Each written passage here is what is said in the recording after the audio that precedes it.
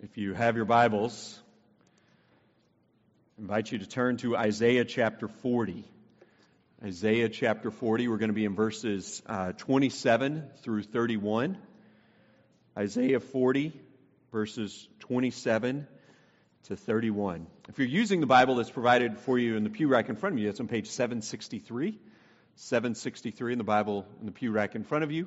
And also the words to our text are also in your bulletin that you received. So whichever way you get God's Word open before you, I just encourage you to have it before you as we get into His Word. But before we go to His Word, it is only fitting and appropriate that we pray and ask His blessing, ask His hand upon us now as we open it. So let's pray together. God, we open your Word and we plead, we ask that you would give us insight into your Word. Help our eyes to see things that perhaps we've never seen before.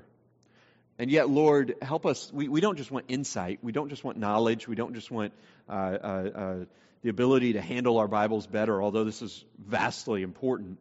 But we want to be transformed by your Word. And we pray that you would do this within us by the work of your Spirit and His work through us, bringing the Word to life and causing it to grab hold and reach deep into our hearts and transform us. We pray this all in Jesus' great name. Amen. Well, after 22 years of playing professional football, Tom Brady has called it quits.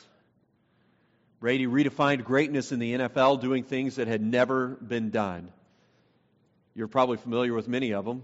7 Super Bowl titles, multiple MVP awards, all of the significant career passing records. But the thing that seemed to set Brady apart from all other football players was the longevity, the length of his career. Most quarterbacks in the NFL, even the best of the best, retire somewhere between, say, 35 and 40. Some of them push the bounds and get to 40 or even 41 or 42, but even then they seem to be just a shell of their former self. And it is sad watching their career end on such a down note. But not Brady. Not Brady.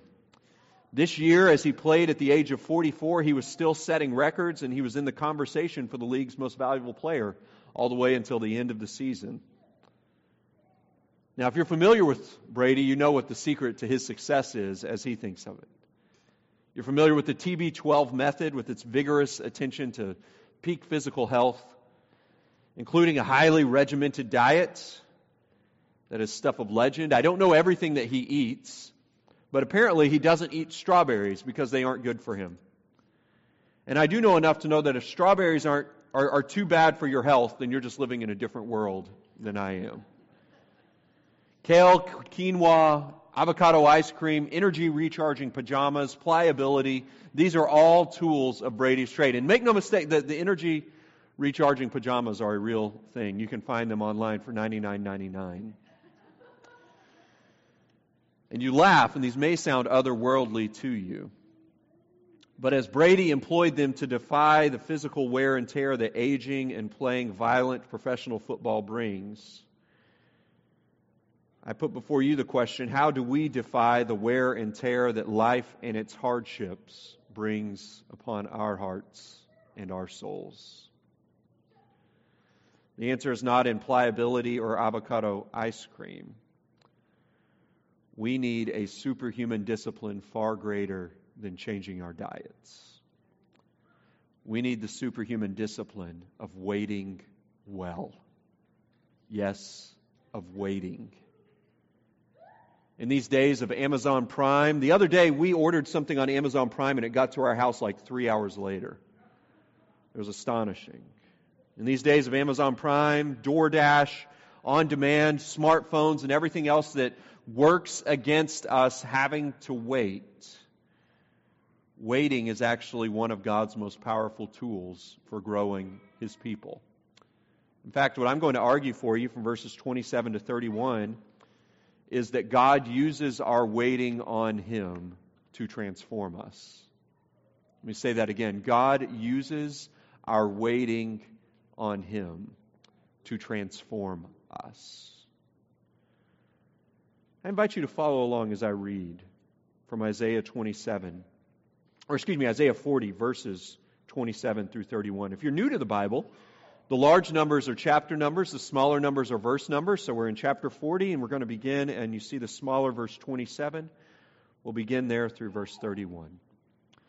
Why do you say, O Jacob, and speak, O Israel, my way is hidden from the Lord, and my right is disregarded by my God? Have you not known? Have you not heard? The Lord is the everlasting God, the creator of the ends of the earth. He does not faint or grow weary. His understanding is unsearchable. He gives power to the faint, and to him who has no might, He increases strength. Even youths shall faint and be weary, and young men shall fall exhausted. But they who wait for the Lord shall renew their strength. They shall mount up with wings like eagles. They shall run and not be weary. They shall walk and not faint. God's Word tells us, brothers and sisters, that He uses our waiting to transform us. We're going to walk through this passage. We're going to see kind of three guideposts as we walk. In verse 27, we're going to see how despair disorients us. Verses 28 and 29, we'll see how truth reorients us. And in verse 30 and 31, we're going to see how waiting transforms us. First, despair that disorients. Despair that disorients us. Look in verse 27. There's something subtle, but I believe something necessary for us to see as we look at this. It says, why do you say, O Jacob, and speak, O Israel, my way is hidden from the Lord, and my right is disregarded by my God? Now pause here. Why does God use these two names, when addressing His people? Well, there's clue to understanding what He's communicating by these two names, Jacob and Israel. You might be familiar with the story of Jacob from back in the book of Genesis. In Genesis chapter 32, particularly, Jacob found himself in a place of spiritual confusion. His life felt listless. He came from a family of servants of God that at times in the family history they had seen God's great power at work in them, and surely it was a story of family lore that was passed down. But as a young man setting out on the course for his own life, the faith of his family was not entirely his own. Perhaps you can resonate with that. Your family believes something and you kind of go along with the flow, but it's not quite your faith. Like many of us, Jacob had his highs and he had his lows. The faith that he somewhat believed in was convenient at times, but other times it seemed to be the path of least resistance, so he trudged along, but with no meaningful commitment. But then, in Genesis 32, in the midst of a great personal crisis, Jacob found himself caught up in a mysterious event in the midst of a sleepless night where he wrestled with a figure that seemed to be God. And he wrestled with him throughout the night until Jacob was partially injured. And what he says is that he had come face to face with God and found Him to be trustworthy. Found Him to be life-giving. Jacob left that encounter with God with a limp from a night of wrestling. But he left that encounter, though limping, spiritually stronger and more mature than he had entered. So what does this have to do with the people of God that Isaiah is addressing? There are people in exile, far from home, probably feeling as if they were far from God's mind or far from His attention. Probably feeling like we're here in Babylon, God dwells over His people in Judah and Jerusalem and on Zion, and we're so far away, does God even see us? This is why they're saying, look at the end of verse 27, my way is hidden from the Lord, and my right is disregarded by my God. But God says at the beginning, why do you say this, Jacob? Why do you say this, O Israel? He's saying to them, your history as a people, as not just a people, as my people. God speaking to His people, my people. He's saying to them, you know the stories, you know the life, you know the experience of over and over, century after century of wrestling with God. Will you believe Him? Will you trust Him? And so now we fast forward into today. We say, well, what does this have to do with me? The Christian life is one of continually facing the question, will I trust God? Do I believe that He is who He says He is in His Word? Or do I believe that He has perhaps shown Himself to be unfaithful in regards to the promises of His Word? Perhaps you even can enter into this room today and you have thought, you can call to mind instances, circumstances, trials that you walked through where you said, my way is hidden from the Lord. In fact, I'd be so bold as to say that all of us who profess to be followers of Christ, if we have been Christians for any length of time, any substantial length of time, we can all probably call to mind times where we had these kinds of questions. One time I was driving through a terrible storm, a strong downpour, personally the strongest one I had ever experienced. Cars on the interstate were slowed down to 25, 30, maybe 35 miles an hour. And I was driving a car that was unfamiliar to me. And no matter what knob I turned or direction I turned it, I couldn't seem to find the windshield wipers in that moment as quick as I wanted to. A few moments of a windshield just totally splashed over with water felt like hours and felt like impending doom. Finally, I got the windshield wipers on, and they started working correctly. But between the violent rain and the not helpful comments and remarks by those that were in the car with me, it was nerve-wracking. It was disorienting. What are the storms that disorient you? What are the ones that fog up or clog up your windshield and cause you to think that the future looks dark and violent and stormy? Perhaps you have a job that you feel is a dead end. A career that you feel is dead end, or a career that you feel that you are just wanting to wait. You're waiting and hoping it gets jump-started.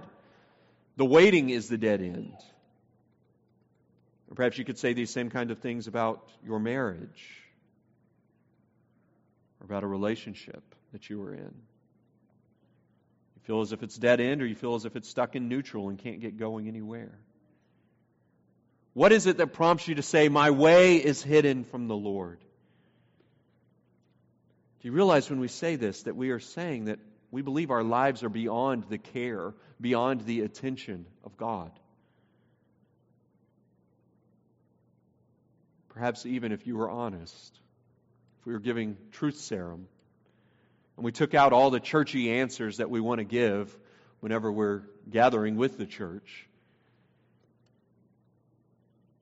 you would maybe say, I've entered this room today, and have I entered it with the conviction that I could line up all the events of my life, and I think I could make the case that God simply does not notice or He does not care. Or maybe even worse than that, I think I can make the case that He has it out for me. Is that you today? If so, Isaiah 40, 27 to 31 is for you. You know the kind of person that bothers me? It's always dangerous, right? All right, here we go. It's a person who can solve a Rubik's Cube. I saw a guy on a video just yesterday on YouTube who had headphones on, music playing, he had a blindfold on, and on top of the blindfold somebody was holding a piece of paper over him. So he was doing totally blind, solving a Rubik's Cube, and he solved it in 23 seconds. I can't stand that guy. Never even talked to him. I've seen him on a video. I know he needs to be humbled in life. I'm just kidding. I don't know anything about him. But people who solve Rubik's Cubes, they're arrogant. They're stuffy. They solve these without breaking a sweat. I'm the kind of guy, I look at one and I try to do it a little, but a combination of incompetence and impatience is always my downfall. Perhaps you feel like sorting out the hardships of your own heart or like you're trying to do a Rubik's Cube. and you're blindfolded, you have headphones on, playing music extremely too loud, but even beyond that, you've also got one hand tied behind your back. If you're disoriented by your despair and it feels as if God is too far out there and you are too confused right here, and like that car driving down the interstate, you might be driving slowly, but let's turn on the windshield wipers and let's keep going. What is the key to unlocking our disorientation and reorienting towards the right perspective of God and ourselves? It's to look at truth in verses 28 and 29. After asking these probing questions, why do you say this about your relationship with me, O Jacob and Israel? Why do you say I've disregarded you? Why do you say that you feel as if your way is hidden from me? God then asks them, or says to them in verse 28 and 29, have you not known? Have you not heard? The Lord is the everlasting God, the creator of the ends of the earth. He does not faint or grow weary. His understanding is unsearchable. He gives power to the faint, and to him who has no might, he increases strength. I love the beginning of verse 28.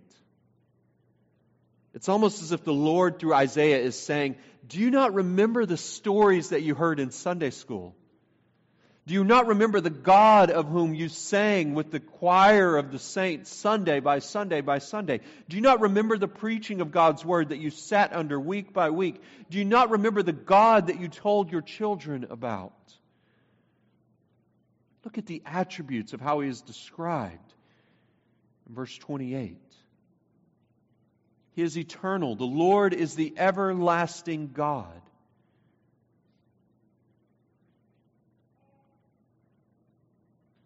There has never been a time in which God did not exist. And there will never be a time in which God will not exist. He simply is. You need this, I need this, when day after day of mundane piles up and you look around and wonder if anyone notices. But He is not just eternal, He is not just everlasting, but He is our Creator. And Creator of all things. The Creator of the ends of the earth. The Lord is the everlasting God, the Creator of the ends of the earth. Every aspect of this world and the worlds beyond this world has been spoken into creation by Him. For a people who were far from home and far from any familiarity, the God who ruled over them at home, they needed to know He ruled over them in Babylon. And maybe your journey in life and your spiritual journey has been one that has taken you from the home of Judah and Jerusalem to your own personal Babylon. And you need to hear today that you have not drifted too far from the sight and the reach of God's mercy.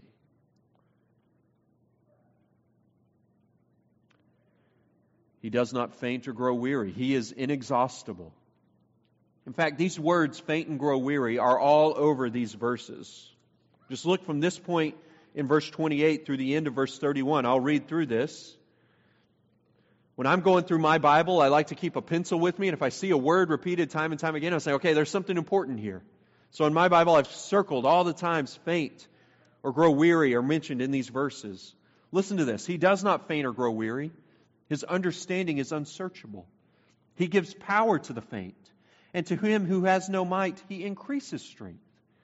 Even youths shall faint and be weary, and young men shall fall exhausted. But they who wait for the Lord shall renew their strength. They shall mount up with wings like eagles. They shall run and not be weary. They shall walk and not faint. We need white-hot truths like this to drag us to church on cold winter mornings like today. Whatever day it is, summer, winter, fall, or spring, we need this kind of truth to be the thing that causes our hearts to beat when we wake up in the morning or when we want to hit the snooze button once or 15 times. Consider this. The inexhaustibility of God. He does not faint or grow weary. So what Isaiah is saying here, He is eternally existent. He has created all things. and He does not faint or grow weary. Has it ever dawned on you how much sleep tells us about who we are and who God is? Every night when you go to bed, this is an act of faith. You are laying your head down on the pillow and in one sense trusting that though you are checking out for the next 6, 7, 8 hours, you are trusting that you will wake up and the world will not have spun off its axis and fallen out of its orbit, and we won't be hurtling towards Mars and you wake up and see it go by. How much does sleep tell us about who we are and who God is? Is it not incredibly humbling that we as human beings have been created in a manner where basically 1/3 of our life needs to be spent checked out? Our energy dries up. Forget creating everything. I get tired after mowing the yard. Our bodies wear out. God is everlasting. We consider it a good run if we've made it 70, 80, 90, 100 years. We need sleep. God lifts mountains. He moves planets. He reigns over supernovas and black holes. And He has never even blinked. Let every night that you go to sleep be an act of worship as you remind yourself that you are not God, and that God is good, and that He can be trusted. How good is He that this thing... What is that? Sorry. How good is He that He can be trusted? How good is He that this thing that proves our humanity and feebleness is such a peaceful, pleasant gift? He is perfect in knowledge and wisdom. I couldn't come up with a one-word descriptor. I said He's eternal, He's creator, He's inexhaustible. I couldn't come up with one for His understanding is unsearchable. So I just say He's perfect in knowledge and wisdom. If you have a one-word description of that later on, feel free to tell me. What He's showing us here, what God is saying to the people of Judah and what He's saying by His word to us, His people today, is that He is saying your circumstances may make no sense to you, but they are entirely within the bounds of His wisdom and purposes. And hear this, dear Christian, just because God's will is hidden from you, this does not mean that you are hidden from Him. Derek Kidner, an Old Testament scholar, remarked about verses 28 and 29 that these two verses take these thoughts that we have that God is too great to care for us, and they actually reorient us towards knowing that God is not too great to care, but He is actually too great to fail. And so what this puts before us is, we ask the question, will I trust this God? Will I wait upon this God? Isaiah lifts high this vision of this God of Judah because he knows the painful circumstances the people of Judah are in. So as he marches them towards this call to wait upon the Lord, he first shows them the might and the majesty of the God that he is calling them to wait upon. He is the refuge to which we can run. He is our Heavenly Father to whom we pray. And the truth is that the promises of God to His people are far too great for a God who is far too small. But what Isaiah shows us is that the promises of God are great when the God of the promises is great. So our despair disorients us, but the truth of who God is reorients us. And we can see the promises that He makes to us. In verses 30 and 31, as we see, thirdly, how waiting transforms us. In one sense, I've held up this nature, this theology of who God is. I've held this up for you in the hope that there's been an element here in us, as I felt even as I prepared this sermon, as I worked through this passage, of this element of feeling of, okay, this God, this is who He is, it looks good to me, But how do I take hold of this? How do I grab hold of these promises? Is there a 900 number that I call?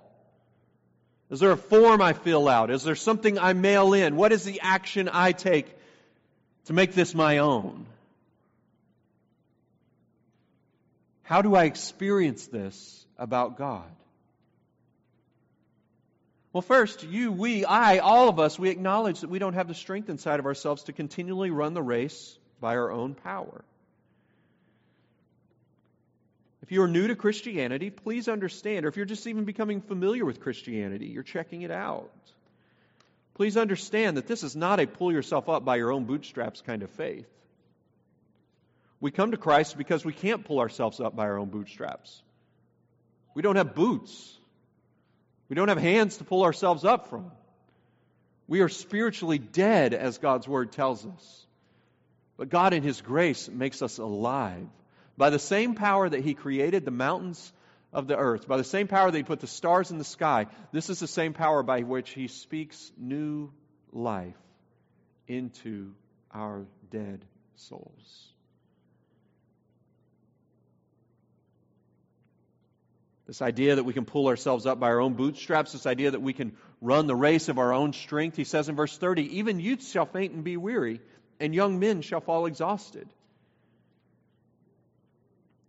Any spiritual power that you have, any spiritual resolve that you have is vain and harmful to you if you think it rests on your capabilities, on your bright intellect,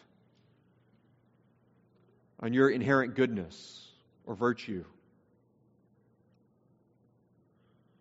No, part of Christianity that is true, but we have a hard time admitting it, we have a hard time coming to grips with it sometimes, is that God does the work of emptying us out so that He can fill us up, not with ourselves, but with Himself. So He says in verse 31, but they who wait for the Lord, they who wait for the Lord, they who wait for the Lord shall renew their strength. They shall mount up with wings like eagles. They shall run and not be weary. They shall walk and not faint. We wait, we wait, we wait. I don't know about you, but I'm not enthusiastic about waiting. I don't like growing in the midst of grief. Stephen, do you want to know the power of God in your life? Sure, yeah, that'd be great. But do you want to know the power of God via pain that you might experience? Not so much. Far too often we want resurrection, but not cross. Yet what Isaiah is revealing to us is that God grows us not in spite of the inconveniences, the hardships, even the exiles to our own personal Babylons. But God actually ordains that these inconveniences, hardships, and even exiles are in fact tools that He, the divine surgeon, uses as He performs surgery on our hearts. You may have things that you have prayed for years that to this point have gone unanswered. The salvation of a loved one. The deliverance from a physical ailment. The working in a situation in your home.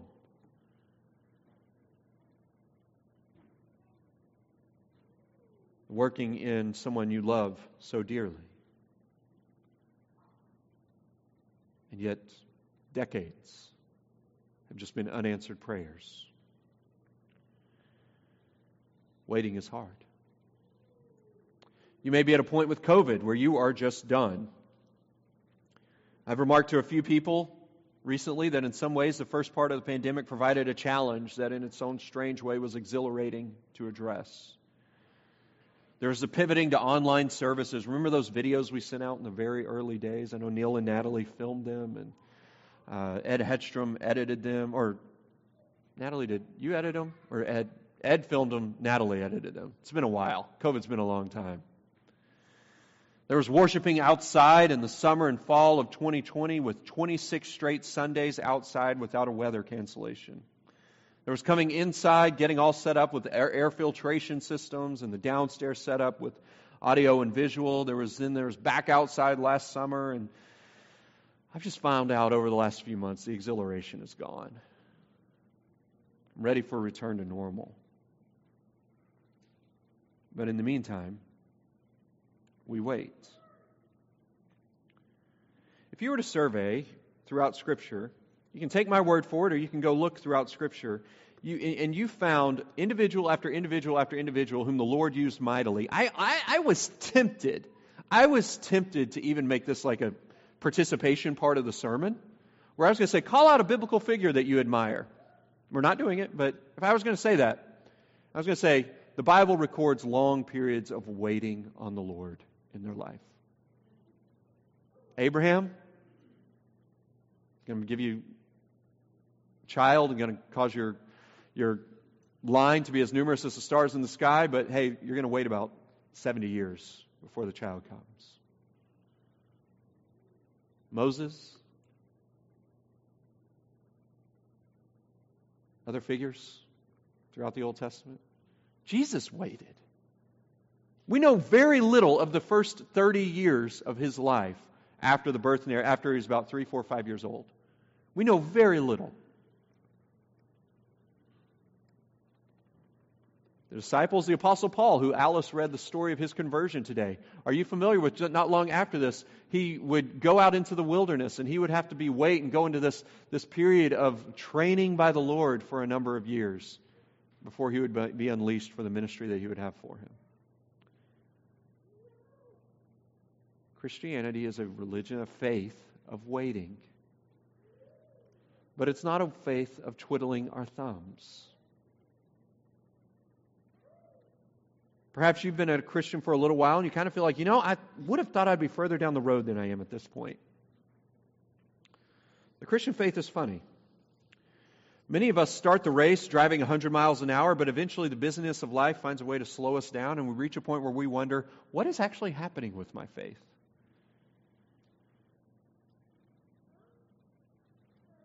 But let me share with you a profound truth that Isaiah shows us. Waiting is how we run the race. Waiting is how we run the race. No, this is not a twiddling your thumbs kind of waiting. It's a waiting that calls to mind verses 28 and 29. So hear this with me. If you look at verse 31, they who wait for the Lord shall renew their strength. In verse 28, have you not known, have you not heard? The Lord is the everlasting God, the creator of the ends of the earth. He does not faint or grow weary. His understanding is unsearchable. He gives power to the faint, and to him who has no might, he increases strength. When we think waiting, we think like a board, like waiting room, a little waiting room at the doctor's office or at the dentist. But what Isaiah says in verse 31 is those who are waiting for the Lord. We wait for the Lord by dwelling on the Lord, by dwelling on what verses 28 and 29 tell us about who He is and what He will do in us. It's doggedly focusing on the triune God, eternally existent, experientially powerful. God-glorifying waiting is where the Holy Spirit of God keeps your head set right on the Son of God, Jesus Christ, and His gospel, this message of His life, of His death on the cross, of His resurrection, of His ascension, to the point where you are living in the balance of the pendulum there of who Jesus is, what He has done, and what He is even doing now as He reigns over us. This gives us a mindfulness of the power of His life, an awareness of the purpose of His death, a foothold to grab hold of the promise of His resurrection, and the comfort of the sureness of His presence with us in every moment, even in the waiting now.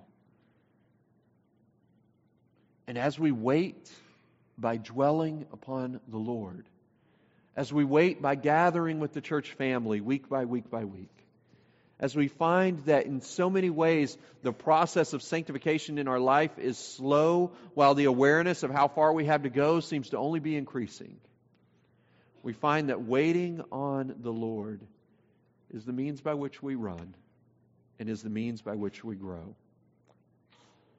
But don't take my word for it. Look at verse 31. They who wait for the Lord shall renew their strength.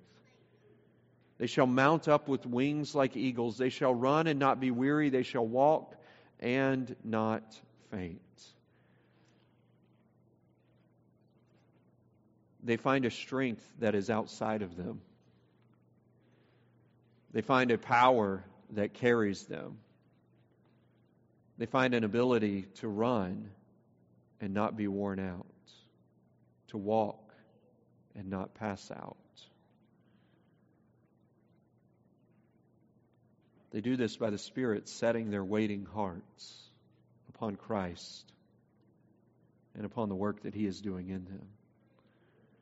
We don't just wait with an eye towards the past. We wait with a heart set upon the future. We wait with hearts that are confident in His promises for His church and in His promised return one day. You see, we wait. We wait for the fulfillment of a relationship. We wait for the accomplishment of a dream. We wait for the building of a business. We wait for the growth of a child. We wait for the healing of our bodies. We wait for the things in this life. But what we find is that in setting our hearts on Christ, we find that all the promises of the longings of our soul are guaranteed their fulfillment in Him, maybe in this life, but certainly in the life to come.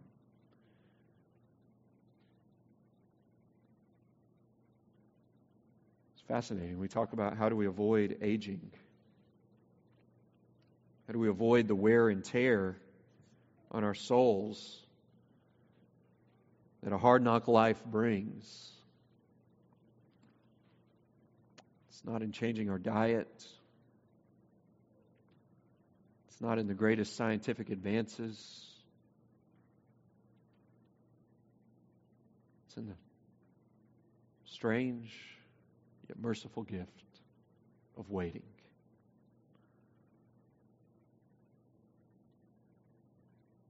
Because as we wait, what we find is that our Savior is not waiting.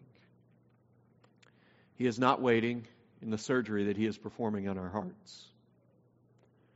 He is not waiting in slowly yet faithfully removing from us the vestiges of sin, the vestiges of idolatry, the vestiges of distrust in Him, and replacing those things with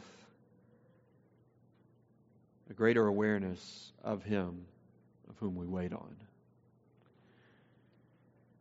And as we wait, we are emptied of any extra baggage that we carry, and we are freed to trust in Christ and surrender entirely to Him, waiting on His promised return one day.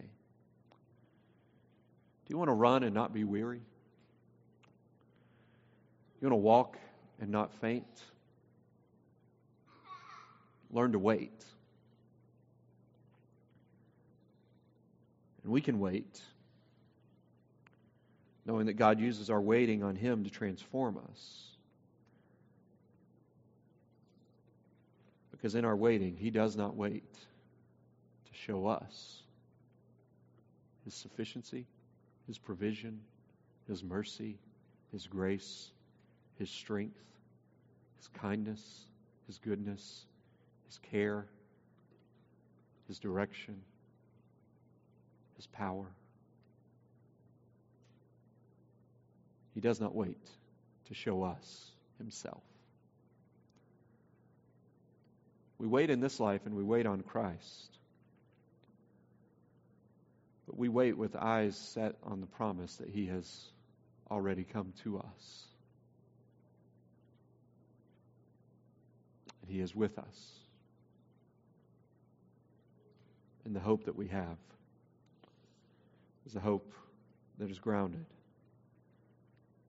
not in what our minds and our despair tell us about Him, but what in His Word tells us He is. Let's pray together. God, as we attempt to do this superhuman thing of waiting, we pray that You would set upon our eyes and our hearts as we navigate life and as we navigate its complexities. Set upon us the Christ for whom we wait and the promises that fuel our waiting. Lord, we pray all of this in Jesus' name. Amen.